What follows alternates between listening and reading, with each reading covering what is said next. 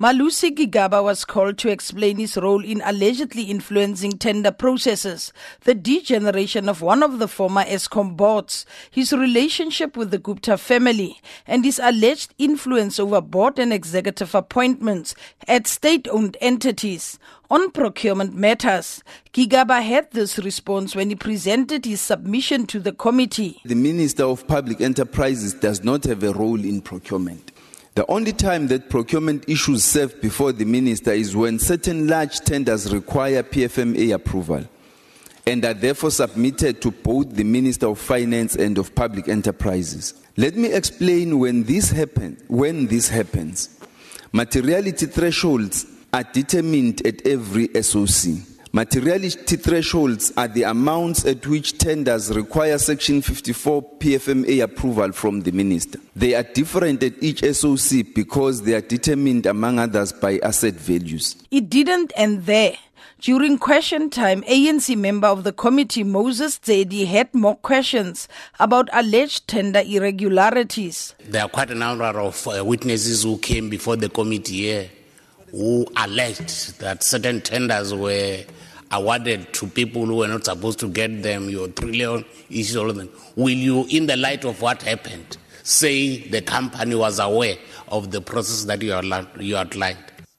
Much as I have not perused the Eskom documents, because all of these trillion, Tegeta, and the other one, they happened after I had left Public Enterprises. I have not had opportunity to peruse the documents, except, of course, in relation to the forensic audit I called for as Minister of Finance on Tegeta, having received the report that was commissioned by the OCPO at National Treasury. One of the questions the DA's Natasha Mazoni was interested in was Gigaba's alleged relationship with the Gupta family, including how he met them.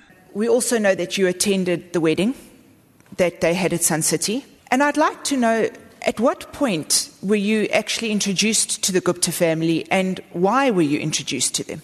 I was actually not formally introduced. I think it was in the course of these invitations to Diwali and subsequently to the wedding that I met them and got introduced to them. So it was not a formal introduction, and there is nobody I can attribute to that responsibility of having introduced me. A number of other ministers were being invited to these activities. Gigaba had to respond to allegations by some Eskom executives that they were being sidelined for allegedly displaying anti-Gupta sentiments. The question was asked by the ACDP Steve Swart. We have evidence before us of certain executives that said if you were seen to be on the one side of the board, that's Ms. Molefe, she said very keenly, if you were anti-Gupta related companies, you would have been sidelined. So, as minister, would you have been aware of this at all at the time? Ms. Molefe never brought to my attention that there was a push by any so-called Gupta-related allies for any particular decisions. Obviously, what would happen subsequent to the 2014 elections, I would not have been privy to it, but I think I applaud the stance she took. Gigaba, the current Home Affairs Minister, told the EFF that it was offensive to question whether he is a South African citizen. This was one of the questions that came from EFF member of the committee, Marshall Dlamini. There have been media reports and claims made by former ANC MP Feki Mento that Gigaba was born in Zimbabwe.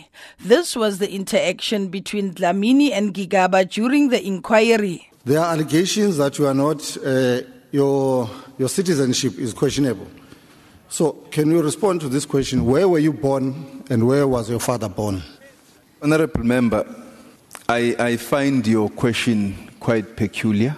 Extremely peculiar, offensive to my family, offensive to my father who is late, offensive to my mother, offensive to my father who was born at Ngabeni, Mbonela, where my clan has lived for hundreds of years, where if you go now, you will find members of my clan living on the lands that the fathers of our fathers have lived, lands which they left us, our home where the spirits of my grandfathers still live. During Gigaba's interaction with the evidence leader Ntutu Zelo Vanara, the minister said he was not in favor of the reappointment of Zethemba Khoza to the interim ESCOM board in December last year. Vanara wanted to know what Gigaba's view was when the decision was taken in a cabinet meeting to retain Khoza. Vanara failed to understand why Khoza had to be reappointed after he performed dismally when he gave evidence during the inquiry. He said Khoza had given himself and the former ESCOM board members a 3 out of 10 rating. His appointment, together with the interim board members, were conferred by Cabinet subsequent to his appearance here before this committee. Were you part and parcel of the Cabinet meeting that approved this appointment? Yes, I was in December last year. At that stage, you were Minister of Finance, correct? Yes. What was your assessment of the allegations of wrongdoings on the economy of the country around these allegations of state capture? You know, the difficulty with the question is that it seeks my personal opinion outside of the Cabinet collective. But obviously, I had a dim view of the proposal that was presented before us. The initial suggestion was that members be added, there were new appointments that were being made into the board, and that Mr. Khoza should be retained as an acting chair until the AGM, which apparently was scheduled for early this year. It eventually took place at some point early this year. Our view was that that should not have been done. There was a debate around that matter. As the inquiry has been moving towards the end, the committee chairperson Zuki Swaranto and EFF Chief Whip Floyd Shibambu clashed over Shibambu's insistence on asking whether Gigaba was born in South Africa. This is what transpired.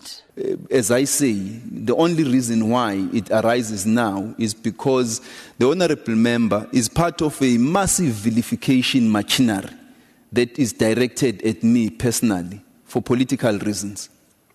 Just to rest the case, so the person who asked you that question is a member of the EFF, a member of parliament, because there are allegations that you might not be of South African origin and or either your family. So that has to be clarified before we move on it, and it must come from you. No. We can't allow a situation where a person will be directly attacked.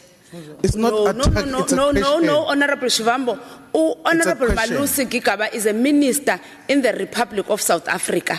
Therefore, he is a member of parliament in the Republic of South Africa. He is having an